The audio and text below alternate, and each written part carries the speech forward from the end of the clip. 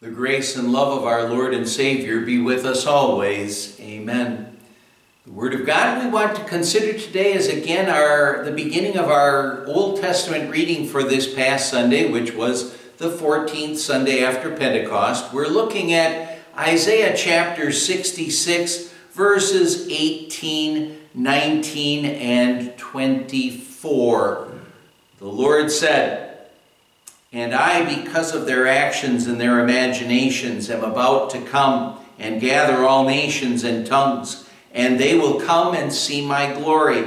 I will set a sign among them, and they will go out and look about the dead bodies of those who rebelled against me. Their worm will not die, nor will their fire be quenched, and they will be loathsome to all mankind." My dear friends in Christ, sin separates us from God, but thankfully our Lord says, "And I, because of their actions and their imaginations, am about to come and gather all nations and tongues, and they will come and see my glory."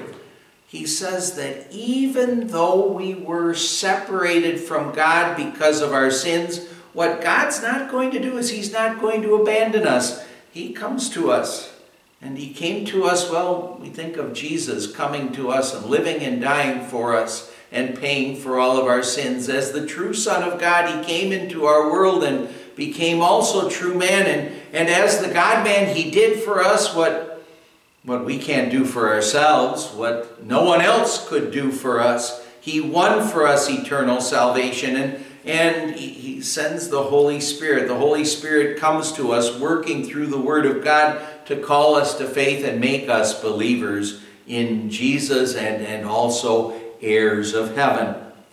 By God's grace, now we're spiritually alive, children of God, heirs of heaven.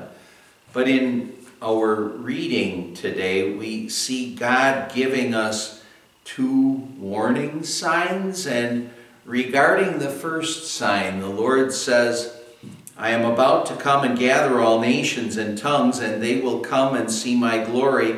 I will set a sign among them." Well, we think of Jesus coming with this, but here what we want to see is that what God wanted His people to understand at the time of Isaiah, He gave them this sign. God allowed the Jews to be carried off into a Babylonian captivity, a Babylonian exile that lasted for 70 years. God came down and dealt with His people. He allowed the Babylonians to cause them this grief because, this was about 100 years after the prophet Isaiah was inspired to write these words. Because of their idolatry, because of their rebellion against God, God allowed the Babylonians to come in and destroy Jerusalem and the temple and to carry those people off into that Babylonian captivity. But through all this, what God was doing is God was revealing His glory, that He is a holy and just God, that He does hate sin and rebellion against Him, and He will bring His judgment against those who do reject Him.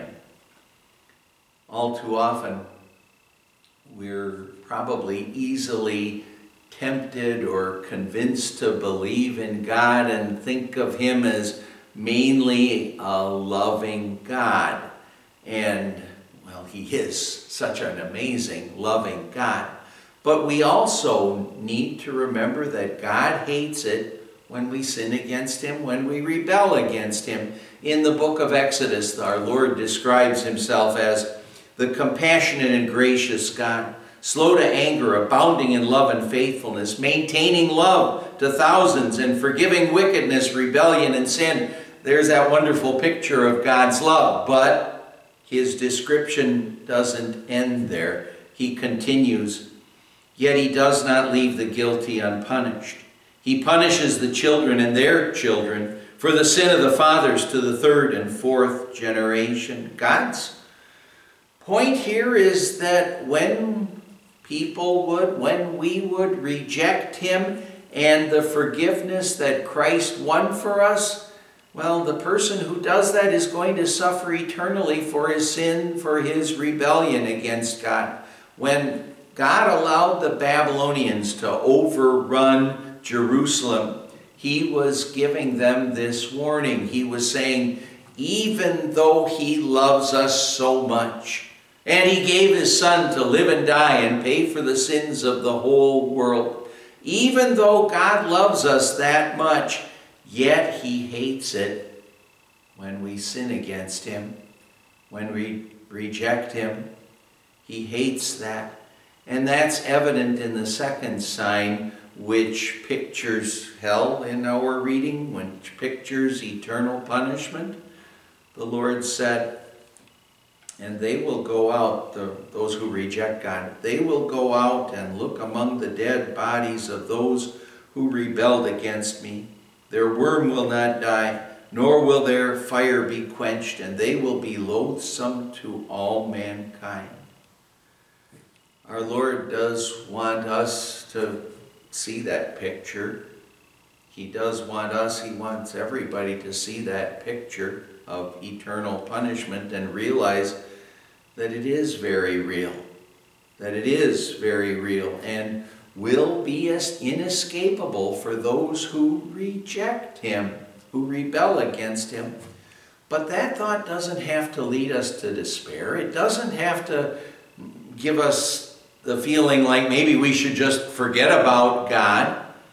Instead, these warnings from our gracious God, they are warnings from a gracious God. They remind us how blessed we are. How blessed we are. There are so many who will face eternal punishment, but how thankful we have to be that our God has come to us, that our God has rescued us, and how we'll want to keep looking to him in faith and knowing what his greatest desire is. And his greatest desire is that we would all be with him forever in heaven. Amen. Let's pray. Lord God, our Heavenly Father, thank you for not giving up on us. Thank you for coming down and gathering all nations and tongues so that we can see your glory, especially when you sent your Son to live and die for us and to win for us salvation. Thank you, dear Lord Jesus. We pray in your name. Amen. In the grace of our Lord Jesus Christ and the love of God the Father and the fellowship of the Holy Spirit be with you always. Amen.